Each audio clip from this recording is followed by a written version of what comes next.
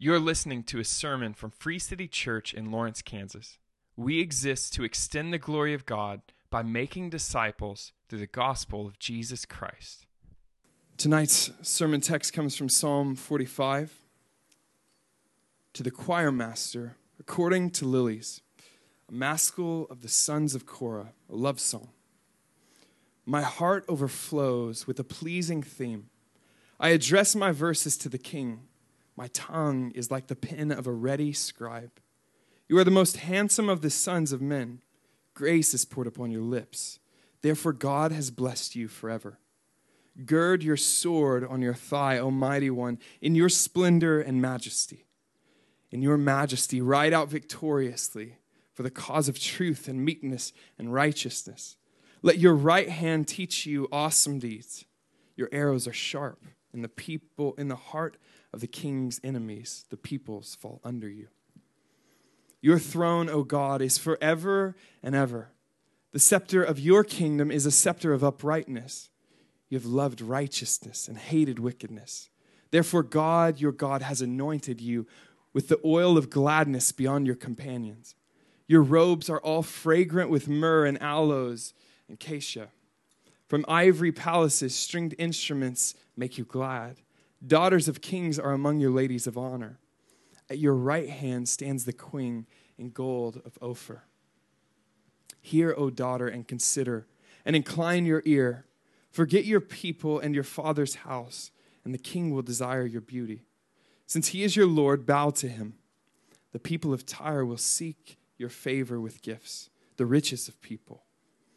All glorious is the princess in her chamber, with robes interwoven with gold. In many-colored robes, she is led to the king, with her virgin companions following behind her. With joy and gladness, they are led along as they enter the palace of the king. In place of your fathers shall be your sons. You will make them princes in all the earth. I will cause your name to be remembered in all generations. Therefore, nations will praise you forever and ever. This is the word of the Lord. Good evening. Oh, we can do a little better than that. Good evening. That's good. That's good. This outside thing, it's definitely a phenomenon. I see in some of your eyes, you guys have been eyeing your neighbor's chair. We even got Grandpappy's rocker chair over there. And don't covet. I know some people have better chairs than you. You're wondering where your 7 cup holders are, why your chair didn't come with a sunshade, a foot holder, or, I don't know, a mini fridge.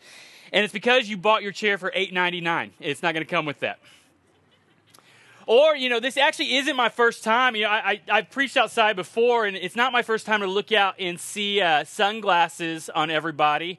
What happens is, people, they might get engaged in, October, and they start thinking about, man, we could do a wedding. And they start looking at venues and they think, man, we could do a wedding outside.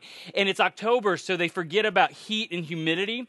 And then they plan their wedding for August outside. And so then everyone has sunscreen in their eyes. And so this is where we are for the foreseeable future. First Southern Baptist Church, they are so gracious with us. They have said whatever we need. And part of it is why we're outside. We'll be gauging numbers and looking at what it looks like to move inside and numbers of services and all of that. And we'll be looking for feedback. But we can come together and circle up the cars, if you will, circle up the wagons. And we can take a moment to set aside our time to come together to look at the scriptures and say, Lord, what do you have for me? What do you have for me? And if you've been with us for the last couple weeks, what happened was we had Psalms 42 and 43. In Psalms 42 and 43, if we could just summarize it, it's going to say this: Lord, can you help me? At one point, the psalmist, he starts to address his own soul, and he says, soul within me, hope in God. But the cry is an individual cry. God, can you help me? And then last week, Psalm 44, Spencer preached, and it was this: God, can you help us? And so in the question of, God, can you help me? Or in the question, God, can you help us? And we need to be ready to answer, like, call out for this because we're in an election year, people. God, can you help me? Can you help us? And the answer to can you help me and can you help us is Psalms 45. It is a wedding. But it's not like any other wedding that we've seen. What happens is what we're starting to see, like if we just look at this structure, like we see what it's called a chiastic structure. And typically when preachers talk about a chiasm or a chiastic structure, or when books talk about it, like commentaries, I typically kind of roll my eyes because I don't always think it's super helpful. But the way a chiasm works is it's almost like a V format. And so like in here, like verse 1 coordinates with verse 17, and then verse 2 coordinates with verses like 14, 15, and 16. And it moves all the way down to the central message of the text. And so if we look at this, what we see, like, let's just start with the title. So before we get into the text, it says this, it says, your throne, O God. Your throne, O God, is forever. And then we have these instructions to the choir master, according to the lilies, a maskil of the songs of Korah, a love song. And so that's a lot. Like, that's a lot, and I just want to unpack it just a little bit. I'm not going to do it in order, but so, like, look at the phrase, to the choir master, according to the lilies. And so this is instruction on how do you play this song. And so it says, hey, song leader, you got to put this in the key of lily. Now, that word that's translated as lily, like, it's kind of been lost in time, but most commentaries agree that I think it's some sort of lily, some sort of flower, but that's supposed to, like, it's almost like saying this, like, it's how the song's supposed to be played. And listen, if you think of this, like, a song is to be played to resemble a lily, like, it's not like death metal. You know, like, doing student ministry, I had some students, and I had a group of students, and they were in a band. I was never in a band. I never got to say, Mom, the band's coming over. I mean, I was never in a band, and they were in a screamo band. And if you were in a screamo band, that's awesome. I mean, that's awesome, you know. But so they had a concert, and they were a Christian screamo band. And so they had a concert, and they said, hey, will you come to our Christian screamo band concert? And I said, of course I will, because it's my job. I have to. I'm your youth pastor. And so we went, and we got there, and Kinsey and I were there. And, man, it was just so funny to me because, you know, they kind of talked before, and they'd be like, hey, this next song we like to call Forgiveness. And then they'd pause, and they'd be like, raw, raw, raw. And then they'd get through that song, and then they'd be like, this next song we call Redemption. And like, da, da, da, raw, raw, raw. And I was like, it's just one song. The key of lily doesn't sound like that. But then it goes on. Actually, if we look at this key of lily, if you look at the end of the title, it says, it's a love song. Like, it's written, and it was certainly used as a wedding song. And it's in the vein of, like, if you read it, it looks kind of like the Song of Solomon. You know, Solomon's songs. And so you can almost picture in David's courts, you know, they come around and they start seeing this, and young Solomon is like, man, I could do way better than that. You know, it kind of takes it from jazz to like R&B, but like right here, like it's a love song. But if you look back, it describes it. It says it's a maskil, which means wisdom. And so the last 2 weeks, the songs have been maskils, which means wisdom. That means it's here to instruct. And so this tells us that this is a love song to make us wise to something. Psalms 45 is a love song to make us wise about something. And then you see this, and this isn't a boy band name, I don't know what it is. It's written by the sons of Korah. Like, and it's actually not as sexy as it sounds, because Korah, it comes from Korach, it means baldy. So this is the sons of Baldy. My kids could have written this and they would be grounded. And so like all of this is building, it's telling us how to play it. It tells us that it's a love song, kind of gives us the feel. We see it in the Song of Solomon. So this could be written by one person addressing first the groom and then addressing the bride. Or it could be a duet where just like the Song of Solomon, she speaks about him and then he speaks about her. But it tells us that this love song is to make us to be wise. And just knowing this, that it's the sons or the descendants of Korah, it tells you it's written by people in a line that have been redeemed. If you read Numbers 16, this is the first time you see Korah mentioned, and he led a revolt against Moses and Aaron, and God opened up the ground and swallowed him and 250 leaders. Like, you wouldn't just want to say, yes, I'm a descendant of that guy, but they're saying, I am from a broken line, a broken family with all kinds of issues, and I bring a love song to enlighten you about something. Which then it gets to the very first, the heading.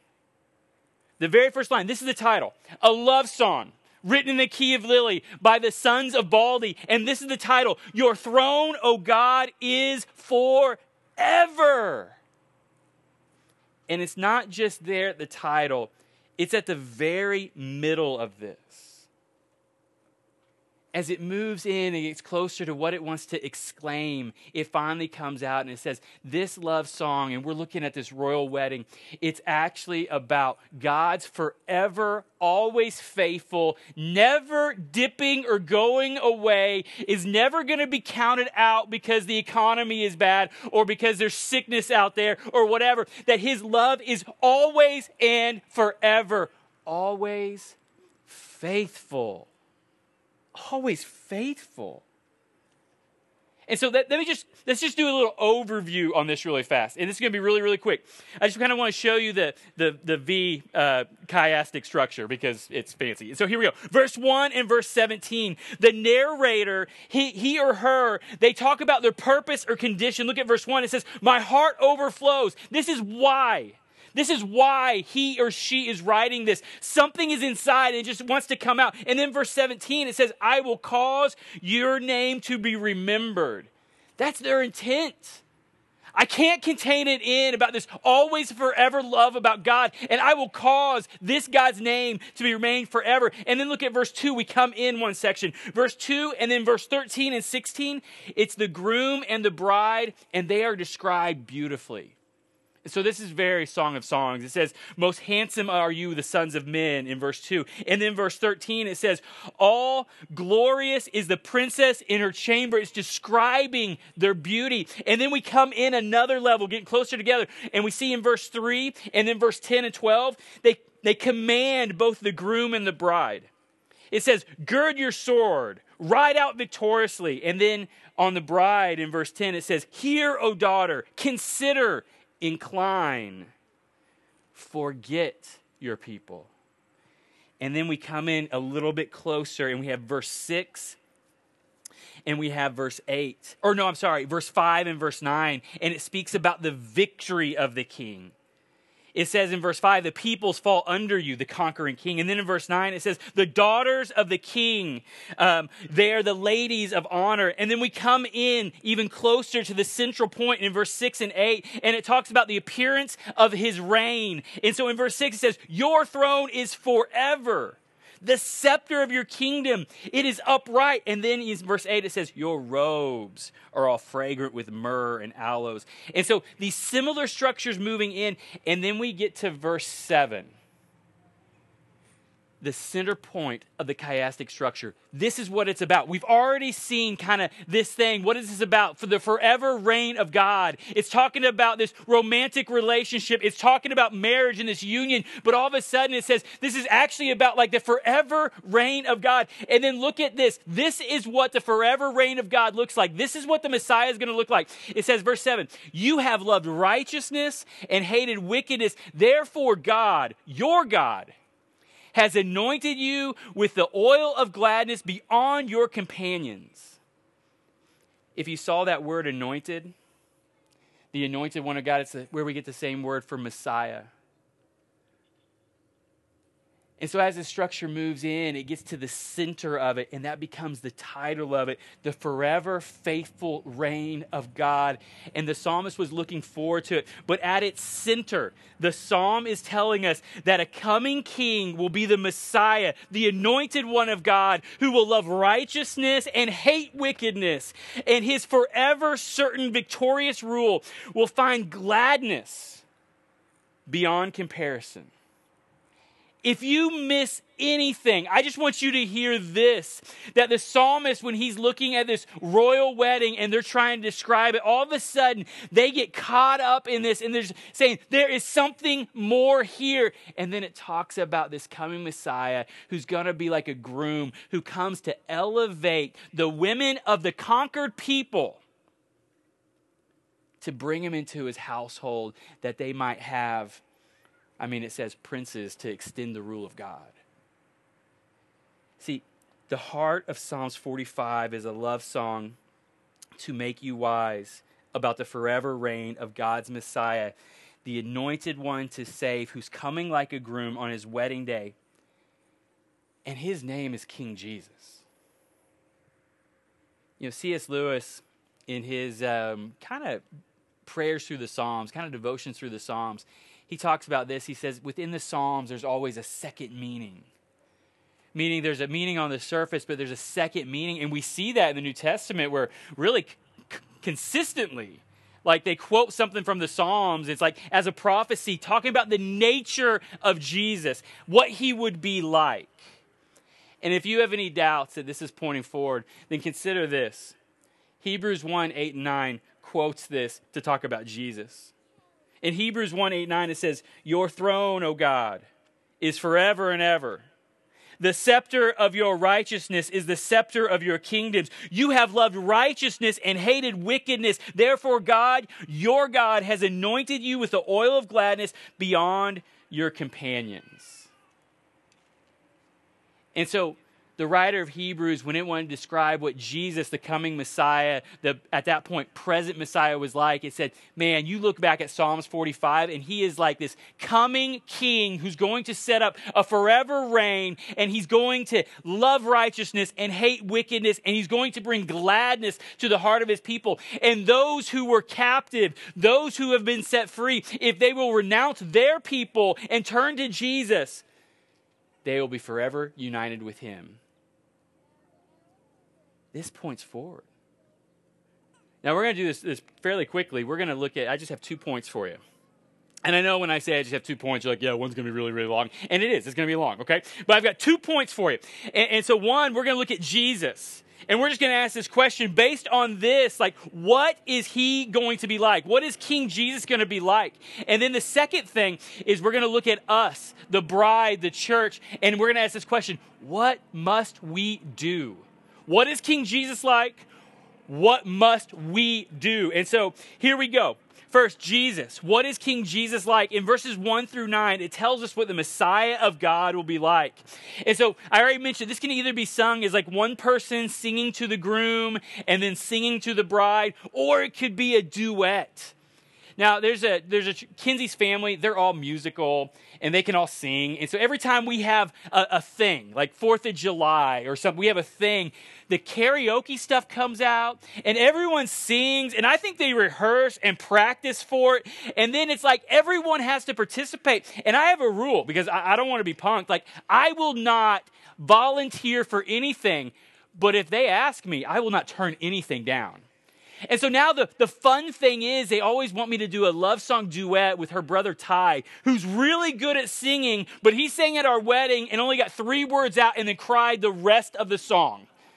And they didn't fade it out. I mean, he tried to come back in and then just would fall apart and cry again. And we were with it for 3.5 minutes. So we sing these duets where like he starts off and it sounds good and sexy and he can sing, right? And then it's my part and it doesn't sound good and it's not on pitch. But we keep going all the way through. We come together. It's typical Disney stuff. And so however you want to picture it, you can. But look, in verse 1, it narrates how the psalm feels about this union. And this is what it says. It says, my heart overflows with a pleasing theme. The word overflows, it's used to describe something boiling. And so if you've ever boiled water, you turn it on, nothing happens for a long time. And then all of a sudden, it reaches a moment and it explodes and it overflows. And listen, that is how meditating on the scriptures works a lot. You come morning after morning and you meditate upon the scriptures. And if you're not in our Bible reading plan, shame on you. Just smile at me. I'll believe you're in it. You should be in it. You should read the Bible. Like meditating upon it, and then every once in a while these themes connect and you feel like God speaks directly to you through wherever you are, and it overflows. And so he says, I'm looking at this wedding, but something is overflowing within me.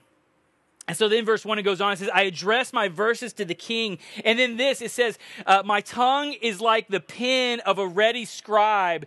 And so what he's saying is, like, I have been looking at these things. Like when it says ready scribe, it would point us to the scriptures. I have been looking at all these ideas, and I'm about to like write some verses.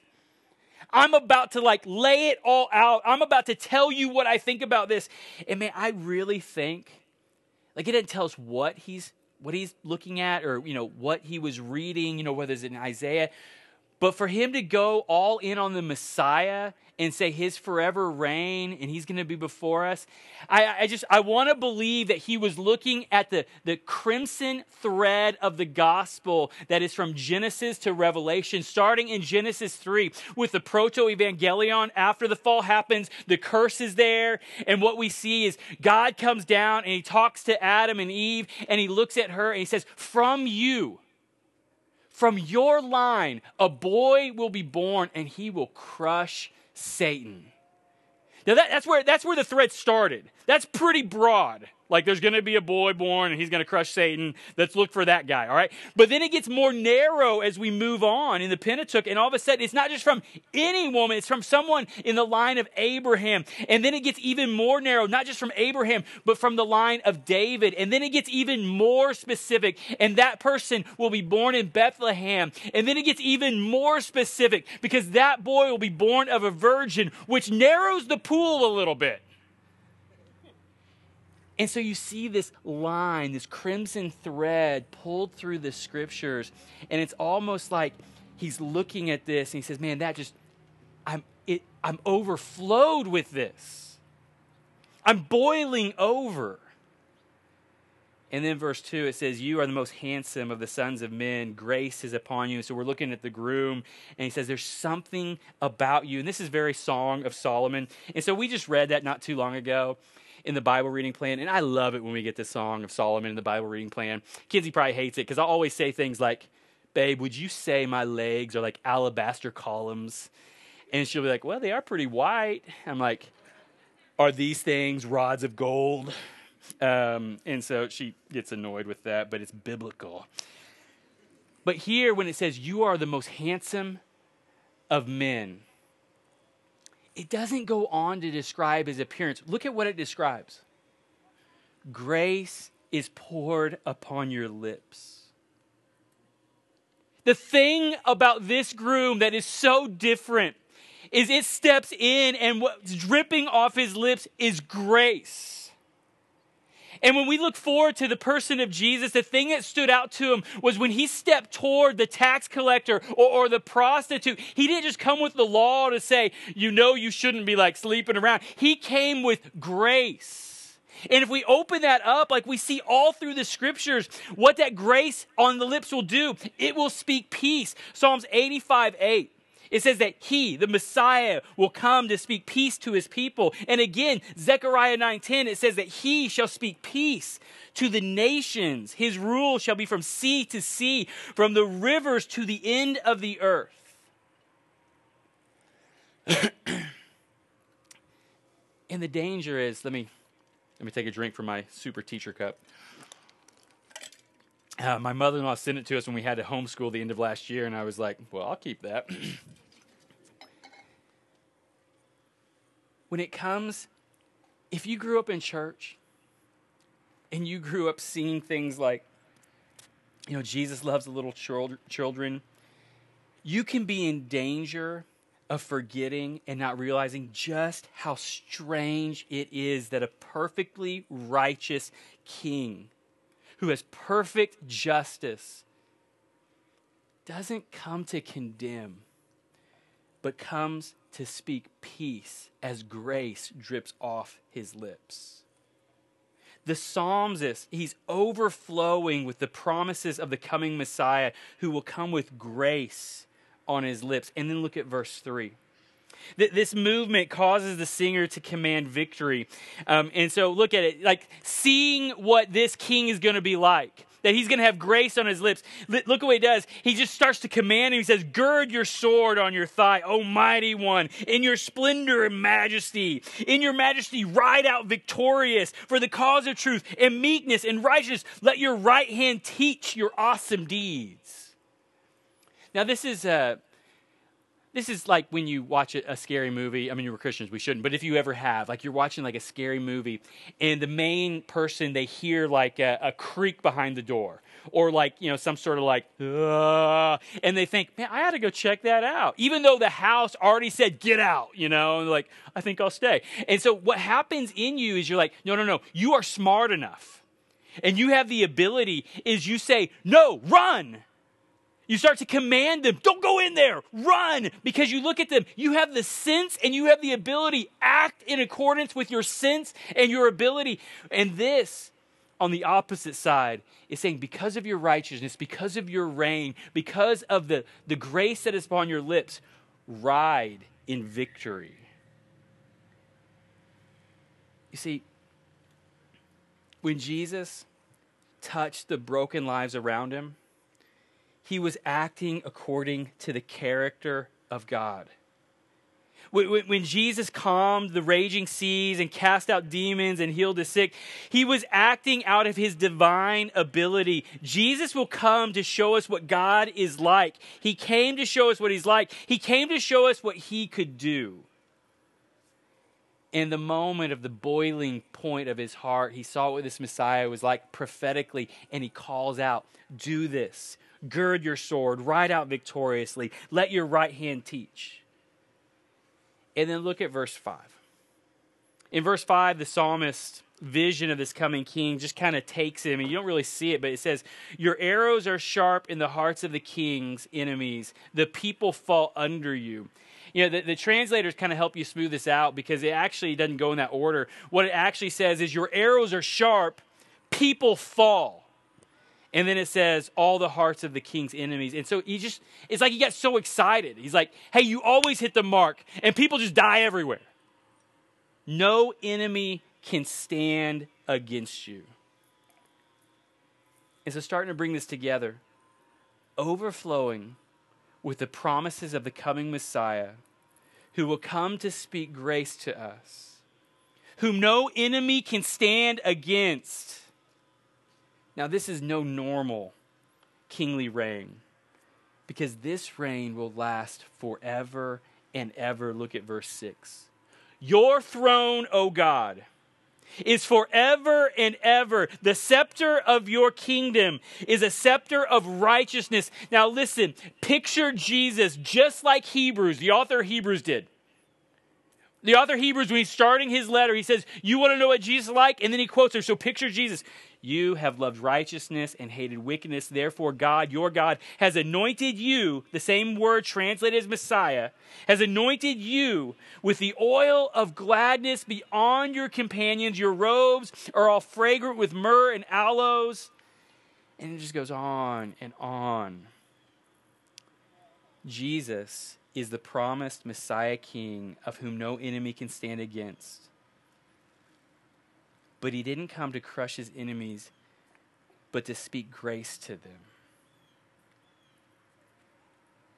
In verse 9, it says this, and when I first read it, I just didn't see this, but look at verse 9. It says, daughters of kings, not daughter of king. Daughters of kings. And so we have this one king, King Jesus, and then we have all these other kings. Daughters of kings, a.k.a. the conquered kings, are among your ladies of honor. At your right hand stand the queen in the gold of Ophir. And so it says, listen, within your courts were all these ladies who were once enemy combatant kings. They were once enemies of the God, but now they're in your courts. And if you missed it, look back at verse 6 and 7. It doesn't say, O king, may God establish your throne. It says, look at it. It says, Your throne, O God, is forever and ever. Verse 7, therefore God, your God, has anointed you. In this moment, as we get to the center point, and maybe it's just the creativity flowing through the Spirit of God, all of a sudden it changes from what's before him, this bride and this groom. And he says, no, there's a king that is different. And he says, therefore God, your God. And so don't miss that. Therefore God. And now I want to talk about your God. And so all of a sudden we start to see the idea of the Trinity unfold. And so Jesus talks like this.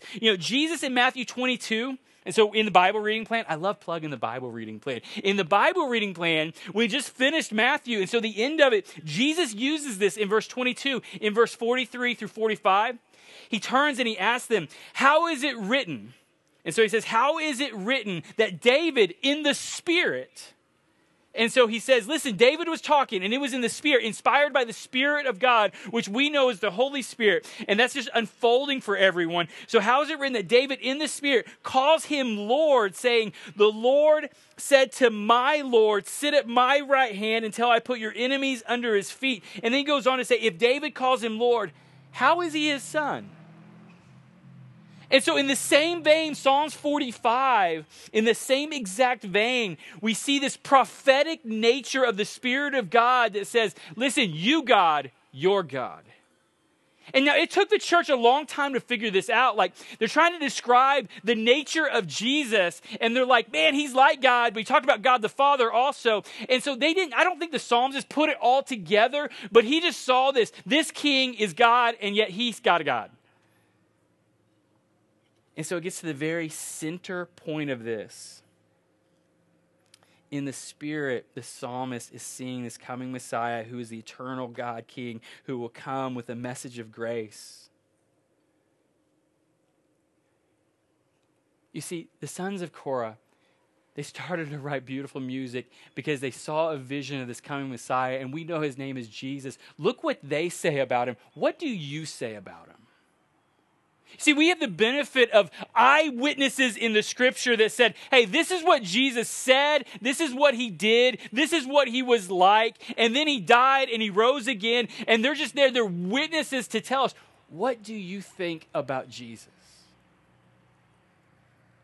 See, as this is unfolding, and this part goes really, really fast, we see all these things unfold about what this king is going to be like. Like the character and the message of this coming Messiah. And he calls him, oh God. And so that's what Jesus is like. He's this promised Messiah who's going to come and he's going to be kingly and he's going to have grace dripping off his lips. And if you turn, and this gets to our point, what about us? That's what Jesus is like. What about us? And so what must the bride do? And very, very easily, look at verse 9. Remember verse 9, it says that these daughters of these conquered enemy kings are included in his courts. That's us, if you're a Christian. But it tells you what you have to do. If you want to be united with this Messiah, with this king, it tells you what you have to do. Look at verse 10. Hear, O daughter, and consider, and incline your ear. And so, just stop there for a second. Like the prophetic nature of this, like even looking ahead to us. Hear, incline your ear, listen, consider. And then look what it does. If you want to be united with this King Jesus, forget your people and your father's house, and the king will desire your beauty since he is your Lord. Bow to him. Forsake your people. Now, that doesn't mean this. That doesn't mean everyone's going to have to leave their people and never talk to their people again. But it means this pull upon your allegiance, that there has to be a repenting of this is what once defined me. I was just like these people. This is like the Psalms 1.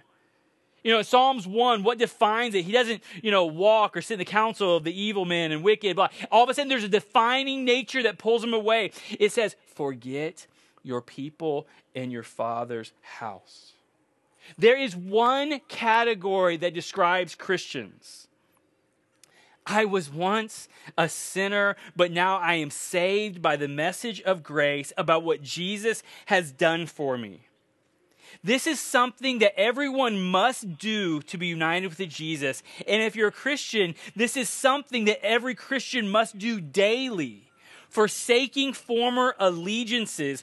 Christians, now listen to this. You are not a conservative than a Christian. Christians, you are not a progressive and then a Christian.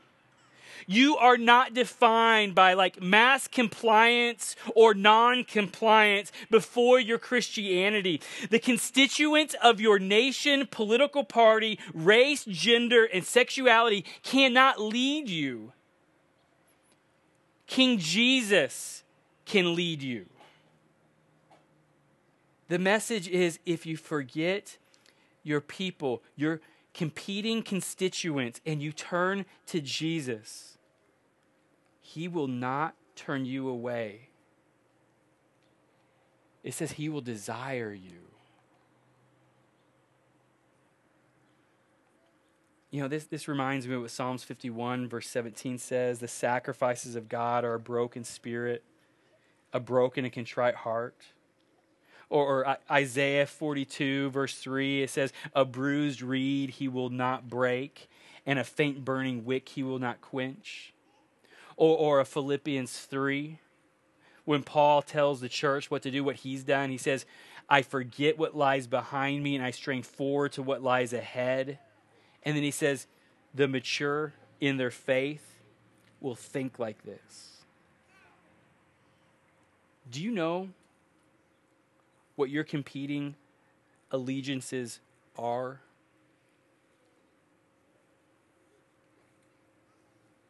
If someone looked at your social media feed, would they know?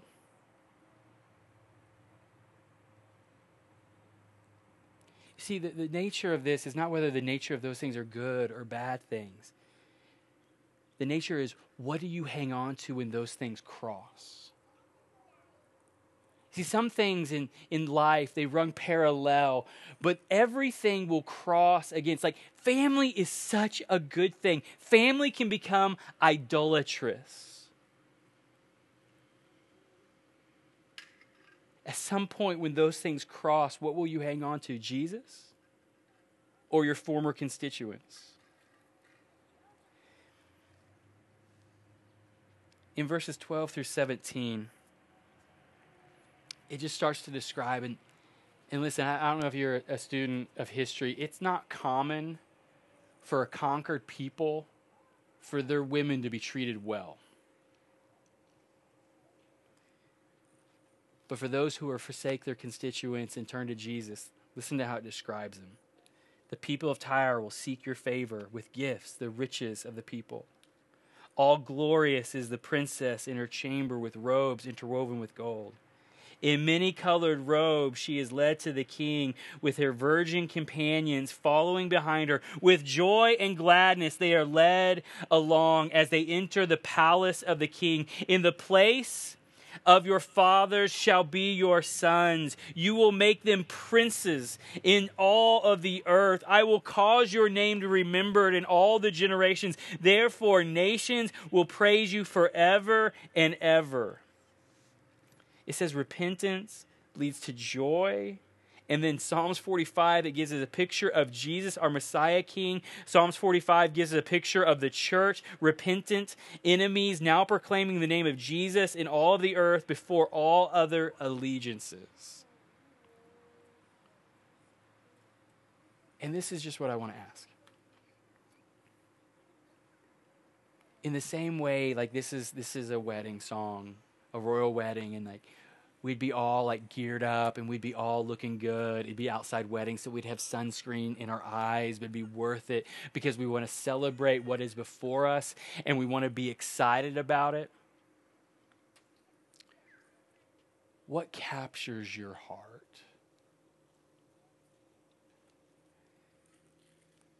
In the same way that Jesus said, David, speaking from the Spirit, I believe Psalms 45, speaking from the Spirit, says there's a coming king whose reign will be forever and ever. And if you turn from your former people, your former allegiances, if you repent, he will never forsake you. Do you know that Jesus? Let me pray for us.